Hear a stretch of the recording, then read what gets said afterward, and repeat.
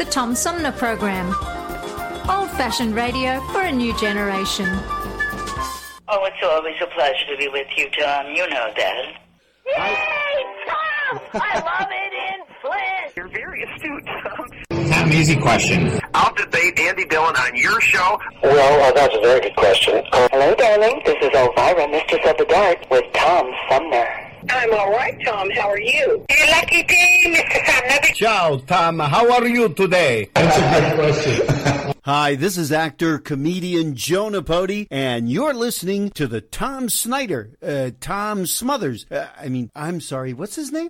Sumner. The Tom Sumner Program. Good morning, Tom. How you doing? Hey, at least I got the Tom part right. The Tom Sumner Program. Old-fashioned radio for a new generation. Hi, this is Gretchen Whitmer, and you're listening to the Tom Sumner Program. Hey, on behalf Primo of Detroit, beats on the chat. Hey, we want to present these bucks to our governor, Hey, Big Gretch. Throw them buffs on her face, cause that's Big Gretch. We ain't even about to stress, we got Big Gretch. You can find her in the press, under Big Gretch. Fresh in a new dress, yeah, that's Big Gretch. Throw them buffs on her face, cause that's Big Gretch. We ain't even about to stress, we got Big Gretch. At all. You can find her in the press, under Big Gretch. Look her up. Fresh in a new dress, yeah, that's Big Gretch. Come on. Big Gretch and this bitch playing no roles. At Excuse all the cussing, that's just how I get my flow on. For real. If you wanna leave the state, you can stay gone. But right now, Big Gretch said stay home. Sit your ass down. All that protesting was irrelevant. Big Gretch ain't trying to hear y'all or the president. How we gonna take orders from a non-resident? Talking about it safe, but he ain't coming with the evidence. Big Gretch got him shook now. When it's all over, you invited to the cookout. When it's all over, you deserve to get took out. Big Gretch with the bucks on the lookout. And she doing it for Michigan, so when she hit the stand, everybody should be listening. She on that pair of bucks with the ice in them glistening. On behalf of the whole Detroit mission. Throw the buffs on her face, cause that's Big Gretch. We ain't even about to stress, we got Big Gretch. At all. You can find her in the press, under Big Gretch. Look her up. Fresh in a new dress, yeah, that's Big Gretch. Big Throw Gretch. the buffs on her face, cause that's Big Gretch. We ain't even about to stress, we got Big Gretch. At all. You can find her in the press, under Big Gretch. Look her up. Fresh in a new dress, yeah, that's Big Gretch. Big Gretch.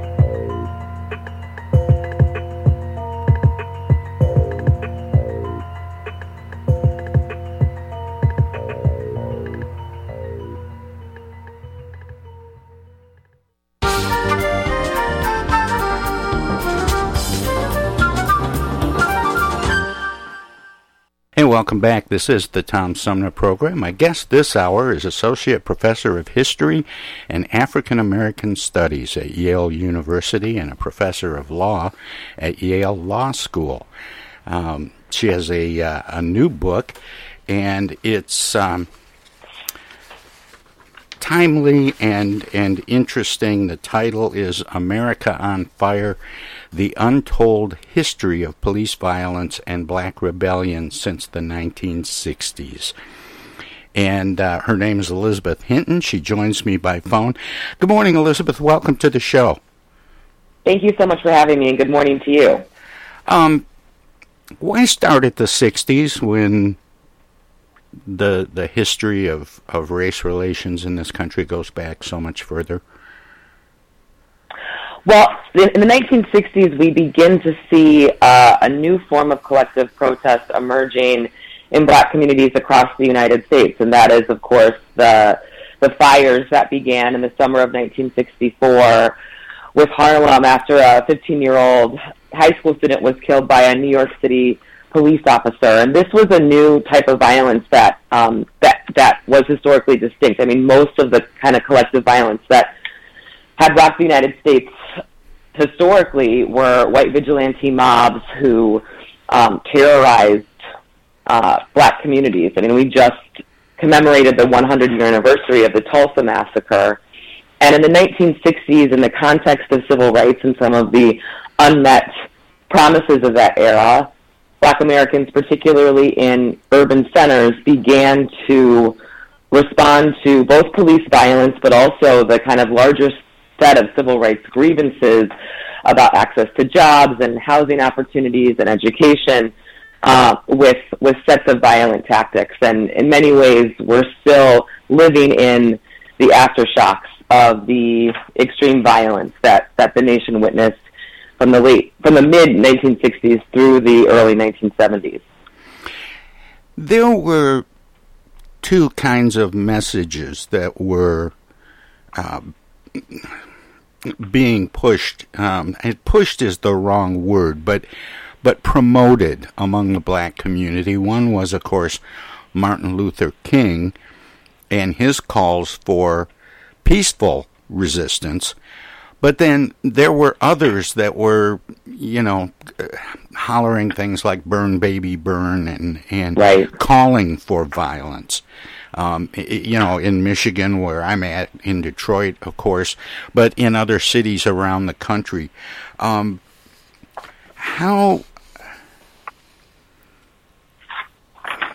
did that manifest itself? Did it stop more things from happening? The fact that MLK was saying, "Let's do this differently," or how did those two messages play on blacks living in northern cities like Detroit and Chicago? Yeah, and in many ways, both the kind of nonviolent and violent strains of the struggle for racial justice of the Black Freedom Movement have both historically operated in tandem. I mean, in every city, including Detroit, including Flint, and I'm also a Michigander. I grew up in Ann Arbor, but most of my family lives in Saginaw, Michigan. Oh, okay. Yeah, right up there. Yeah, exactly. And we, on the way, we passed through Flint many times as a child. But in all of the cities that experienced this form of collective violence, right, there had been, this was an outgrowth or came after decades of nonviolent demonstrations, of petitions, of lawsuits challenging racial discrimination and fighting for greater inclusion, both political and economic inclusion in American society. And, into the 1960s, when those demands didn't come to fruition or weren't met, increasingly residents felt they had no other recourse but to embrace sets of violent tactics in order to get their demands met. And, King himself recognized that the success of his own branch of nonviolence depended in part on the kind of coercive power of collective violence should those nonviolent demands not be met, especially after Martin Luther King Jr.'s assassination in 1968.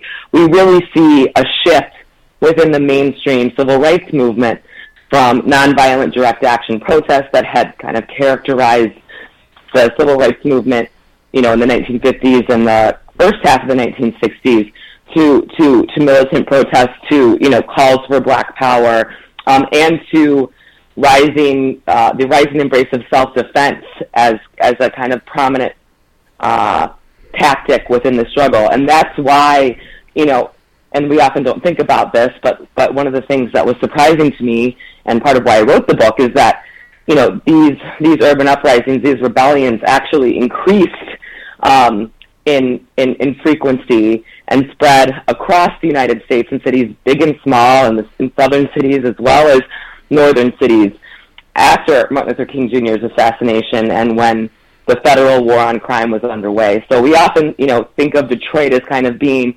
Detroit 1967 as being the apex of the violence, but new data reveals that, in fact, that was only the beginning. And, by the early 1970s, throwing rocks and bottles at police officers and burning buildings and looting in some cases became the most widely adopted protest tactic among young black Americans.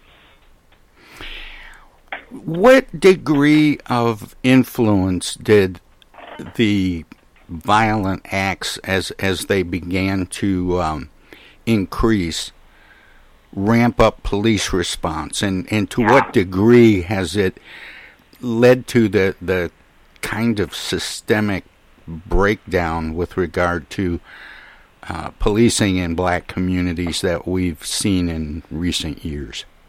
Yeah, that's such a key question, and you know, why in many ways we're still, as I said, living in the kind of shadow or the aftershocks of this period, because, you know, from the very beginning, instead of recognizing the violence in Harlem and a number of other cities in the summer of 1964 as tied to this larger movement for civil rights as being rooted in fundamental socioeconomic grievances, President Lyndon Johnson and others said, no, you know, this has nothing to do with civil rights. This is a riot. This is criminal, and it's senseless. It's lawlessness. It's lawlessness, right. And so, you know, in viewing these violent protests as simply lawless, then the only response becomes more police, escalating police force. And so we've been stuck in a cycle ever since, because, of course, the police, even though the rebellions weren't just about policing, police encounters, and especially in later years, and certainly in our own time, exceptional incidents of police violence, become this kind of catalyzing point. So instead of, you know, seriously listening or thinking about, well, what are the social policies, what are the conditions that are making people feel as if they have no other recourse but to throw a Molotov cocktail, the response is, okay, well, we're just going to police people. We're going to eventually, right, by the 70s, start enacting draconian sentencing policies, et cetera. And so we've been stuck in this ever since, because one of the lessons from this period is that the escalation of police force tends to also inflame community violence. Well, yeah, it's. I don't want to oversimplify it, but it has sort of this chicken and the egg quality. You know, which came first. Police violence or violent protest and rebellion, and now we see police that, you know, have geared up. They're wearing, you know, military gear, and they've militarized police departments in urban areas and in some other areas too. And it just seems to keep building on itself. It's sort of a pendulum going back and forth. Right, exactly. And I think that's one of the reasons why it's important to really examine, you know, the kind of events that lead to these kind of eruptions. And we think about Detroit and that chicken and the egg question. The rebellion of 67 began after the police department raided a black speakeasy. And very often during this period, you know, rebellions, these collective violent protests emerged in response to the policing of ordinary everyday activity, breaking up parties, arresting people, arresting groups of teenagers who were outside for seemingly no reason.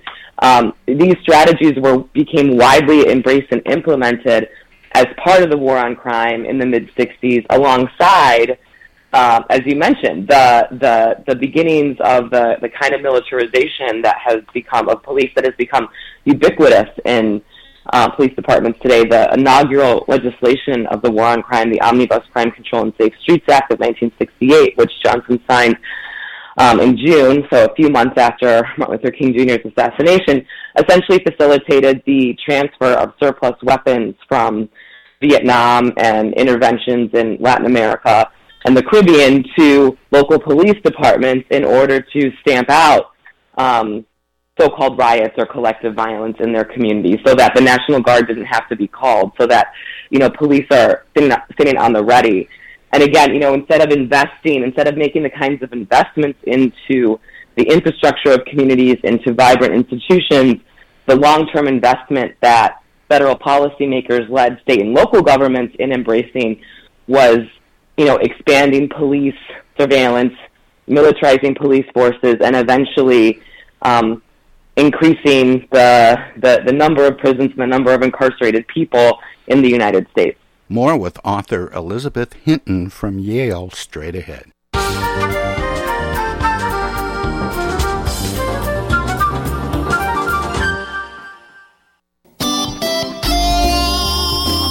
Old-fashioned radio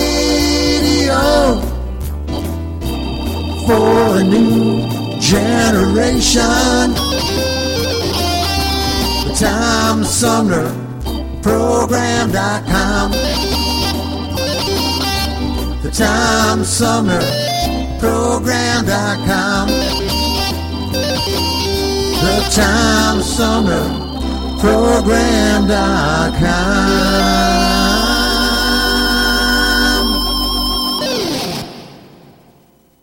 From the Tom Sumner Show. Oh, yeah.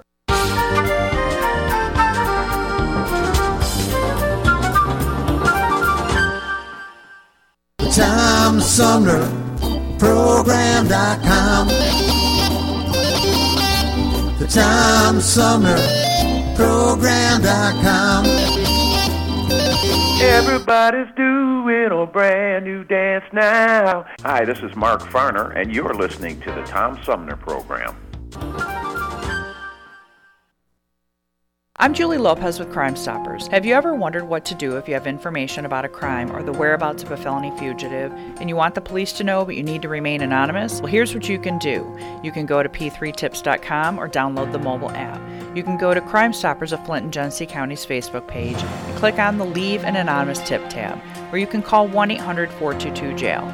All methods are anonymous, and if your help leads to a felony arrest, you may be eligible for a cash reward. Remember, your voice matters. Our fellow Americans. Right now, the COVID-19 vaccines are available to millions of Americans. And soon, they will be available to everyone. The science is clear. These vaccines will protect you and those you love from this dangerous and deadly disease. They could save your life. So we urge you to get vaccinated when it's available to you. That's the first step to ending the pandemic and moving our country forward. It's up to you.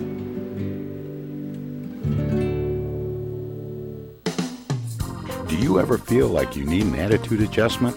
Are you wishing there was a magic pill or a new app for your mobile device? Why don't you try live local music? Music can make you dance, bring back fond memories, inspire you to be more creative, whether you attend a child's school concert or recital,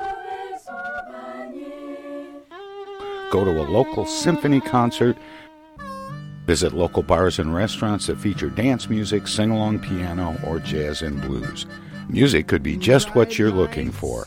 Supporting live local music is more than a way to support your local artists and economy. It's a great way to improve your own quality of life. Support live local music. This message is brought to you from the Tom Sumner Show. Oh,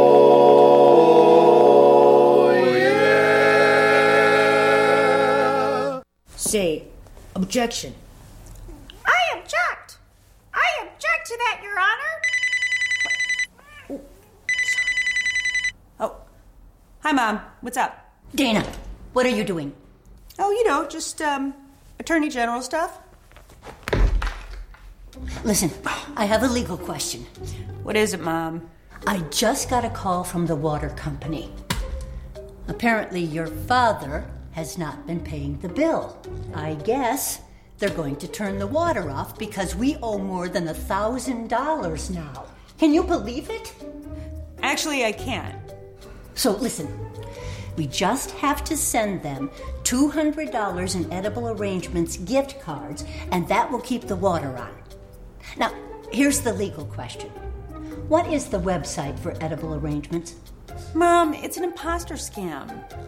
Imposter scam. Is that .com or .edu? No, the call was a scam. Scammers will pretend to be a government agency or a utility company or someone else you might do business with. A big red flag is if they tell you that you can pay them using gift cards. So when in doubt, ask for the information to be sent to you in writing. And never give a caller or someone you don't know your personal information or your money. If you do suspect an imposter scam, report it to my office at mi.gov/agcomplaints. Okay, all right. And Dana, where do I file a complaint that my daughter hasn't visited in over a month? Does your office have a website for that? Okay, Mom, I'm hanging up now. I'm Michigan Attorney General Dana Nessel. Visit mi.gov/AG complaints for your connection to consumer protection. Hi, this is Deb Cherry, Genesee County Treasurer, and you're listening to the Tom Sumner Radio Show. More with author Elizabeth Hinton from Yale straight ahead. As you put together all of this material for this book, America on Fire, The Untold History of Police Violence and Black Rebellion Since the 1960s, are there lessons to be learned or specific moments where something might have been done differently that could have had a different outcome that we can learn from and apply going forward?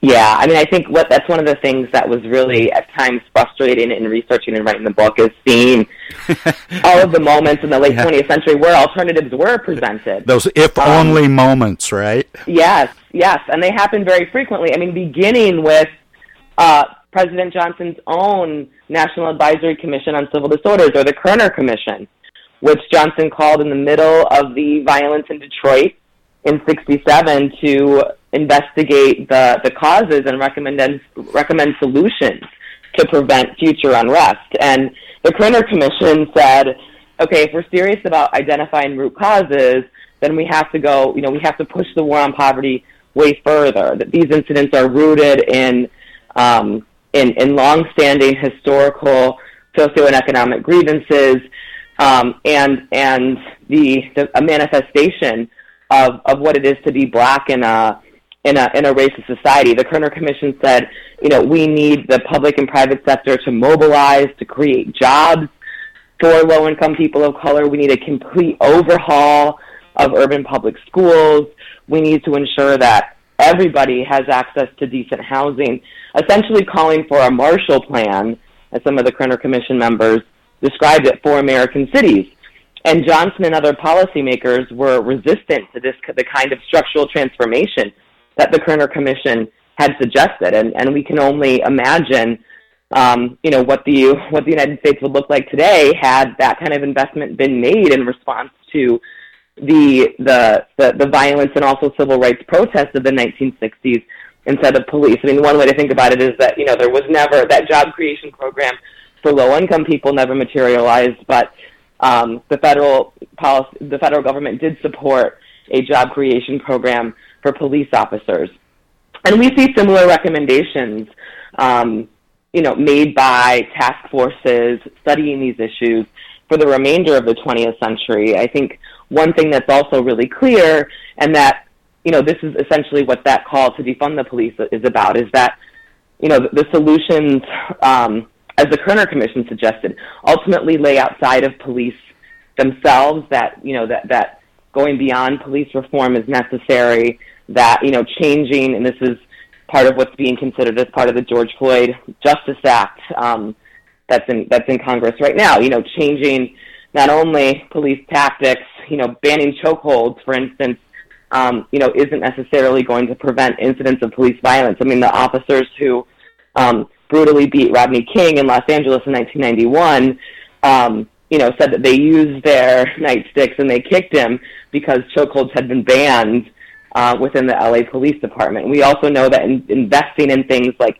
new technologies like body cameras doesn't necessarily lead to greater transparency or so-called justice. This isn't a problem that we can train our way out of. I think the history in this book and my other research really demonstrates that a new domestic policy path is necessary, one that looks like what the Kerner Commission might have suggested and what some of the programs that sought to empower communities and grassroots organizations during the short-lived war on poverty also sought to cultivate.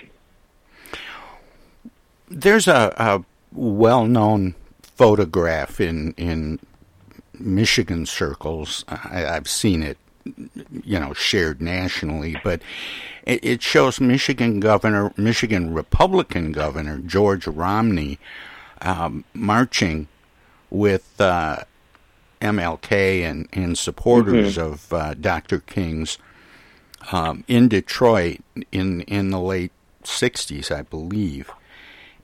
And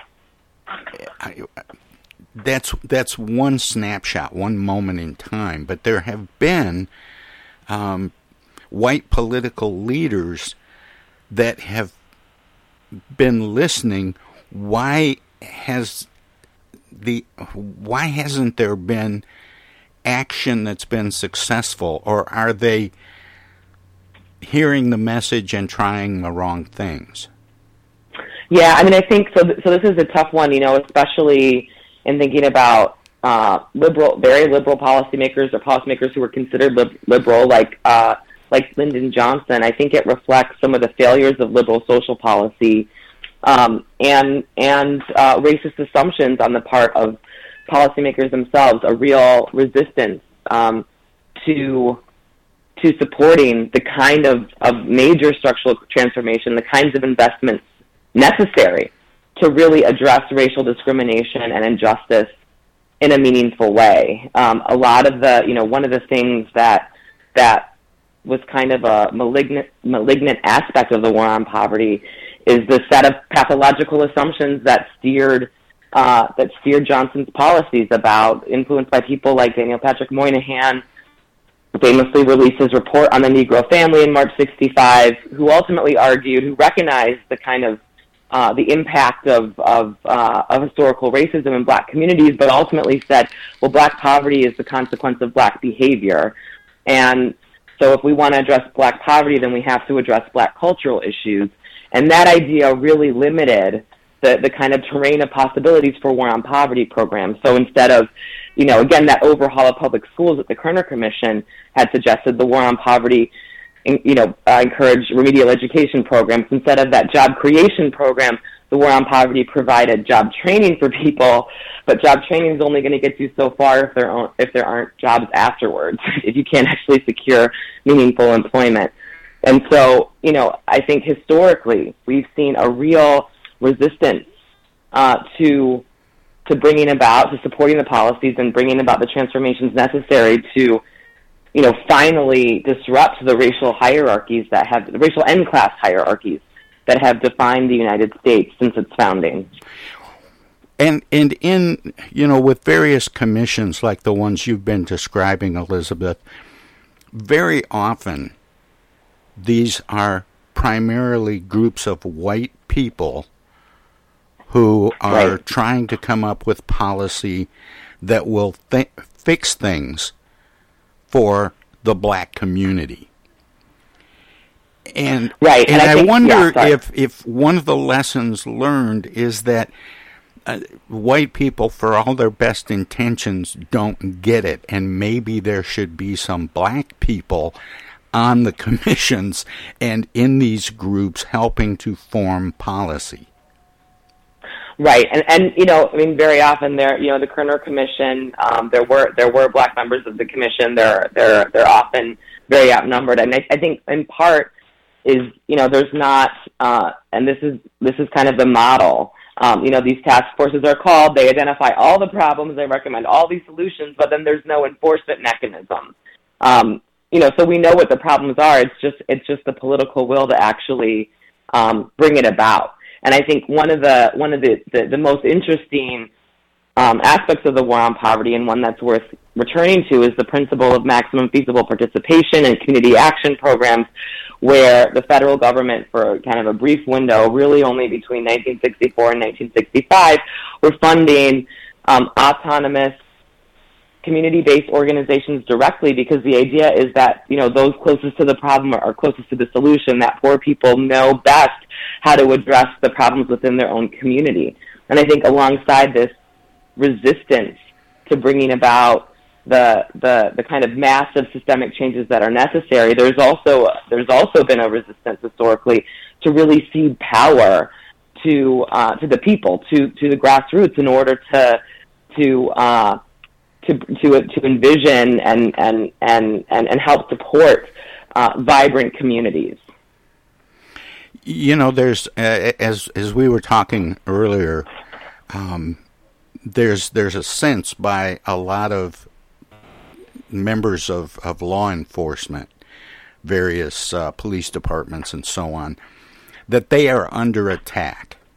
and that they need to be more militarized as a sense of self-defense. Now, that doesn't explain, the George Floyd killing or, the shooting results in some traffic stops, those kinds of things. But this overall sense of militarizing to react to protests, peaceful and otherwise. And we saw that reinforced on January 6th when a riot broke out at the U.S. Capitol that wasn't race-based at all. And right. and does that provide any sense of empathy for police officers who feel like they're at risk? Yeah, so I think part of this demonstrates kind of yet another lesson about the fundamental logics of American policing. I mean, there are kind of like two tacks that we've seen that kind of structured policing strategies historically. One is for racially marginalized groups, low-income people. The police as an outside force who is responsible for identifying criminals, potential criminals, and suspects, and removing them from the community. And in middle class and white communities, the kind of purpose and function of police is to protect property from those outsiders. But the kind of the increasing embrace of the former, that is like empowering an outsider who may not be, who usually isn't, from the community, living in the community, in uniform with a gun, only increases fear and mistrust on both sides. I mean, and James Baldwin wrote about this as early as 1961, that both police and residents in segregated communities view each other as the enemy. And, this kind of a dynamic cannot foster meaningful public safety. And, of course, race is very much a part of that, where, people of color and black people in particular are seen as latently criminal. Protests for racial justice, when black people are collected together, whether or not they're violent or nonviolent. I mean, civil rights protests, completely nonviolent civil rights protests, were criminalized and met with police violence as well. But yet when, a majority white mob gathers, as we saw, as you mentioned, on January 6th, on the Capitol to attack our national elected officials, the response was markedly different than the response that we saw to the protesters for racial justice in the summer of 2020, who were tear gassed by U.S. Secret Service and marshals in June in D.C. in order to make an opportunity for then President Trump to have a photo op at the one in front of the church, the White House. Right, exactly. So I think, that was a really stark example of how these kind of differential approaches play out. But the reality is, again, this is where these strategies have really failed, that the kind of the distance between many law enforcement officials and the citizens that they're supposed to be protecting in low-income communities of color is one of fear and mistrust instead of safety. And this is, again, why we really need to rethink our policing strategies and what the purpose of function of police is, especially in communities that are vulnerable, that are the most vulnerable to crime and gun violence and other forms of harm. There are two police policy initiatives that have happened off and on over the last at least 2 or 3 decades that I think have been somewhat successful, and I wonder what your thoughts are about, one, the integration of police departments themselves, having more people of color, and the other is the idea of community policing, having police that work regularly in certain neighborhoods, and we might as well say, especially in black neighborhoods in urban cities, that get to know the people in that community and can react, maybe more wisely. At least that's been my impression. Do you see it that way too, that those initiatives have had some success?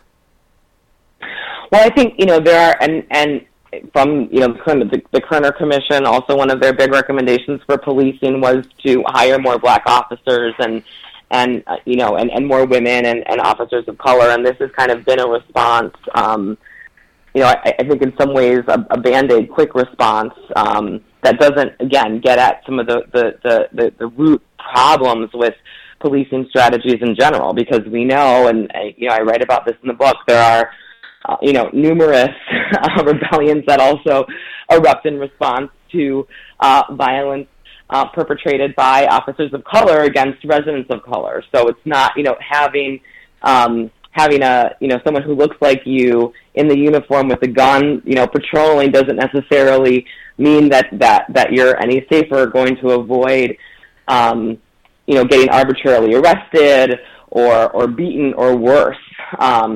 And so again, it's about, we can diversify departments all we want to and even have, all black departments, let's say, but that doesn't mean that some of the root tensions and also that fear and mistrust are going to be successfully addressed. So I think, just like efforts to diversify in general, diversity doesn't necessarily mean equality. Diversity also doesn't mean that racial discrimination and systemic problems have ended. Community policing, depending on, I think it's a broad, broadly conceived, right? There, and I've worked with police departments that have very different conceptions of what that means. But I think what you're talking about, which is, having police officers getting to know residents, having police officers talk to the people who they're, charged with protecting and keeping safe and building relationships with communities, is really important. I think part of the problem, and this is again, an outgrowth of this key moment in the 1960s, is that, really in the post-civil rights era, so many social services and social welfare programs have been disinvested from, and in many communities, especially low-income communities of color, the kind of only public service standing are the police. And so, what's necessary is a kind of host of other, again, going back to the Kerner Commission, investments in programs that are going to give people the support that they need. I mean, in my work with police departments across the country, many officers have expressed to me that, we're supposed to be social workers. We're responsible for all of these familial problems, these mental health issues, various crises that police officers, really in terms of the way that they're trained and what they're charged with doing, have no business in responding to or dealing with. And so, I think increasing relationships between officers and residents may be a necessary step, but it's got to be accompanied by, again, rethinking what kinds of services are available to communities and rethinking, what public safety truly means. Yeah, that's the new phrase, an appropriate phrase, public safety, because it takes into account policing, but also, providing and getting some people out into the field to respond to things that are highly specialized, like mental health issues. Right. More with author Elizabeth Hinton from Yale Straight.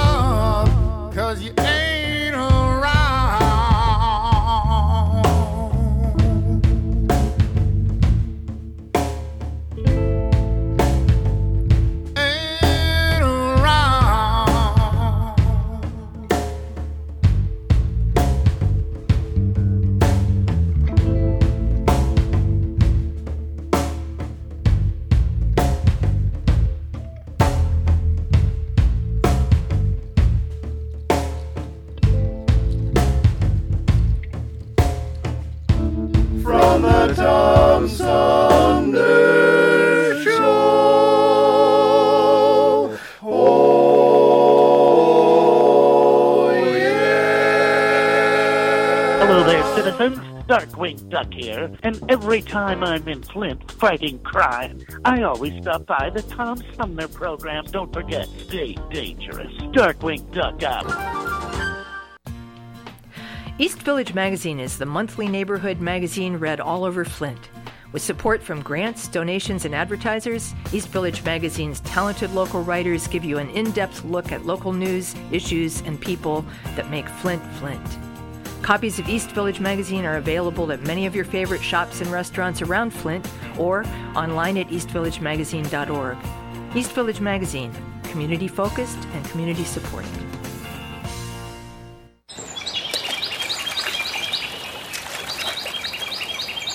Imagine a journey down a picturesque riverway. Imagine your Flint River, 142 miles of recreation, natural beauty, and precious resources.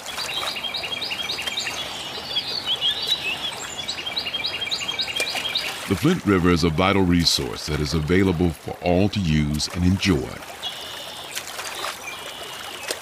The river and its ecosystem provide unlimited recreational opportunities and natural beauty while supporting wildlife in a vibrant landscape. We all have a responsibility to protect and preserve this precious resource. Learn more at flintriver.org or call the Flint River Watershed Coalition at 810-767-6490.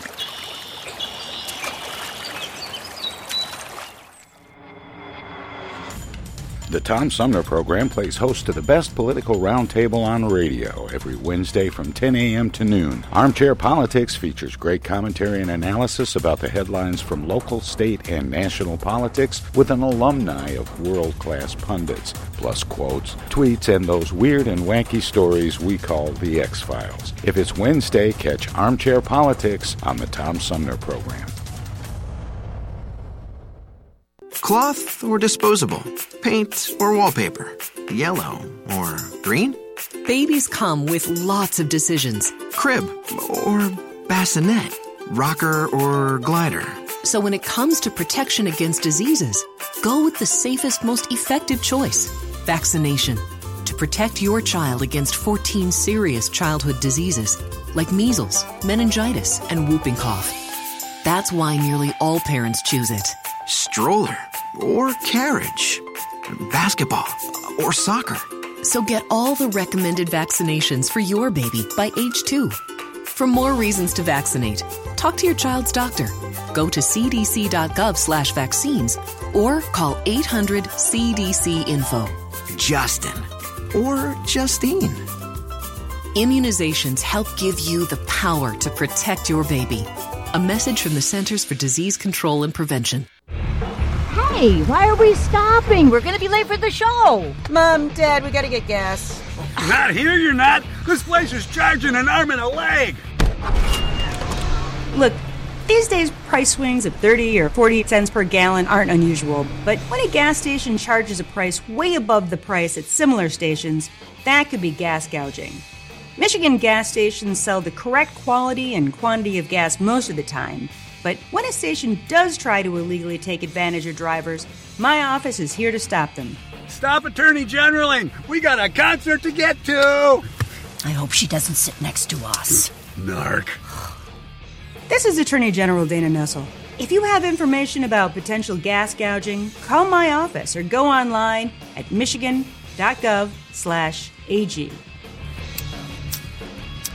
Put those away, we're at a gas station. This is U.S. Senator Gary Peters, and you're listening to the Tom Sumner Program. More with author Elizabeth Hinton from Yale straight ahead. You mentioned jobs a number of times, and that's something I'm very concerned about, because as technology continues to evolve, and now we're talking about artificial intelligence, and Andrew Yang launched his presidential campaign in 2016 saying that at some point there weren't going to be any jobs that couldn't be done by machines or AI, and that we needed to completely change our economy. How does that play into this rebellion that, by many different perspectives and analyses, has been about jobs for the last 50 years? Yeah, I mean, I think that is the real issue. I think that at the heart of the issue, it's always been about jobs. It's always been about access to jobs, and the recession of the 1970s, deindustrialization, the movement of domestic manufacturing overseas is a big part of the cocktail of class inequality and racial inequality that we're still confronted with. And I think the challenge before us now is really creating meaningful work and vibrant jobs for people, and where those jobs can't be found or impossible, or until that can be realized, ensuring that people's basic needs are met, ensuring that everybody has access to a decent meal every day, and decent and safe housing to live in. Yeah, food, clothing, and shelter. At the very least. At the very least, food, clothing, and shelter. And we still don't have that health care. Agreed. But I am concerned that jobs are going to be even harder to come by going forward because of the growth in technology. And then it's about being creative about, where those jobs could be found. I mean, I think that's one of the things that, programs like the Green New Deal are about. As we move to thinking about ways that we can better protect our climate and environment, that's going to open up a host of new jobs for people. The infrastructure plan that's being created as well opens up a host of new jobs, and with these technological innovations, that technology can be accompanied by new industries and new jobs. The question is, how creative are people in creating those jobs, and who will get access to those jobs? I mean, I think that's another thing about this history, is that in the post-civil rights period, security, surveillance, law enforcement, prisons has become this humongous domestic industry, as manufacturing, as the auto industry has shrunk, as manufacturing has moved elsewhere. And so now it's thinking about, well, how can we create new industries, especially from communities that are particularly vulnerable economically? Well, my guest is Elizabeth Hinton, and she's the author of America on Fire, The Untold History of Police Violence and Black Rebellion Since the 1960s. She is Associate Professor in the Department of History and the Department of African American Studies at Yale. And Elizabeth, the time has just flown by, and I feel like we've only scratched the surface because there's so much to talk about with this, and this is a very important time for this look back that you've published. It's just a good time to be reviewing that information and rethinking what we do going forward. I always give guests an opportunity to let listeners know where they can find out more about you and your work, past, present, and future. Obviously, we want to encourage them to read the book America on Fire, but you've written other books, and I just wonder, do you have a website?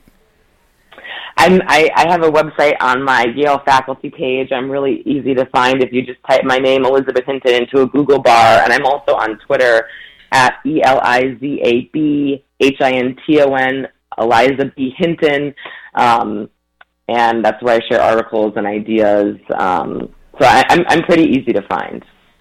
Well, I'm glad that I was able to find you and that you were willing to share a little time with me and the listeners this morning. Thank you so much, and keep up the good work. Thank you. Thanks so much for having me, and thanks for this wonderful conversation, Tom. Take care.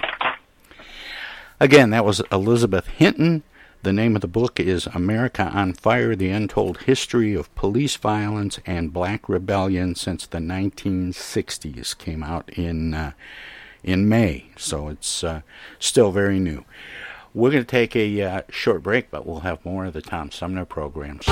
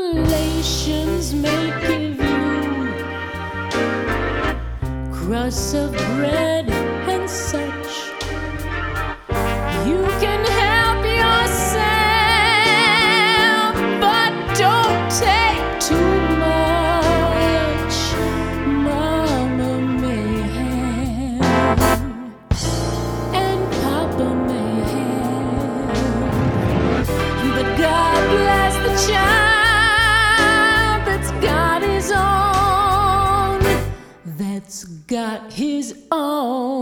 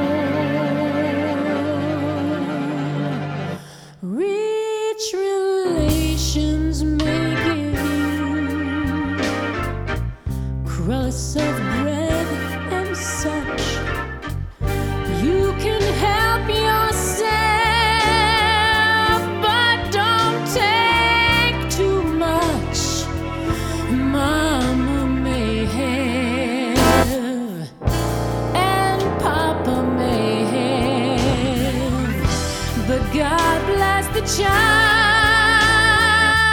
who can stand up and say, I've got my own.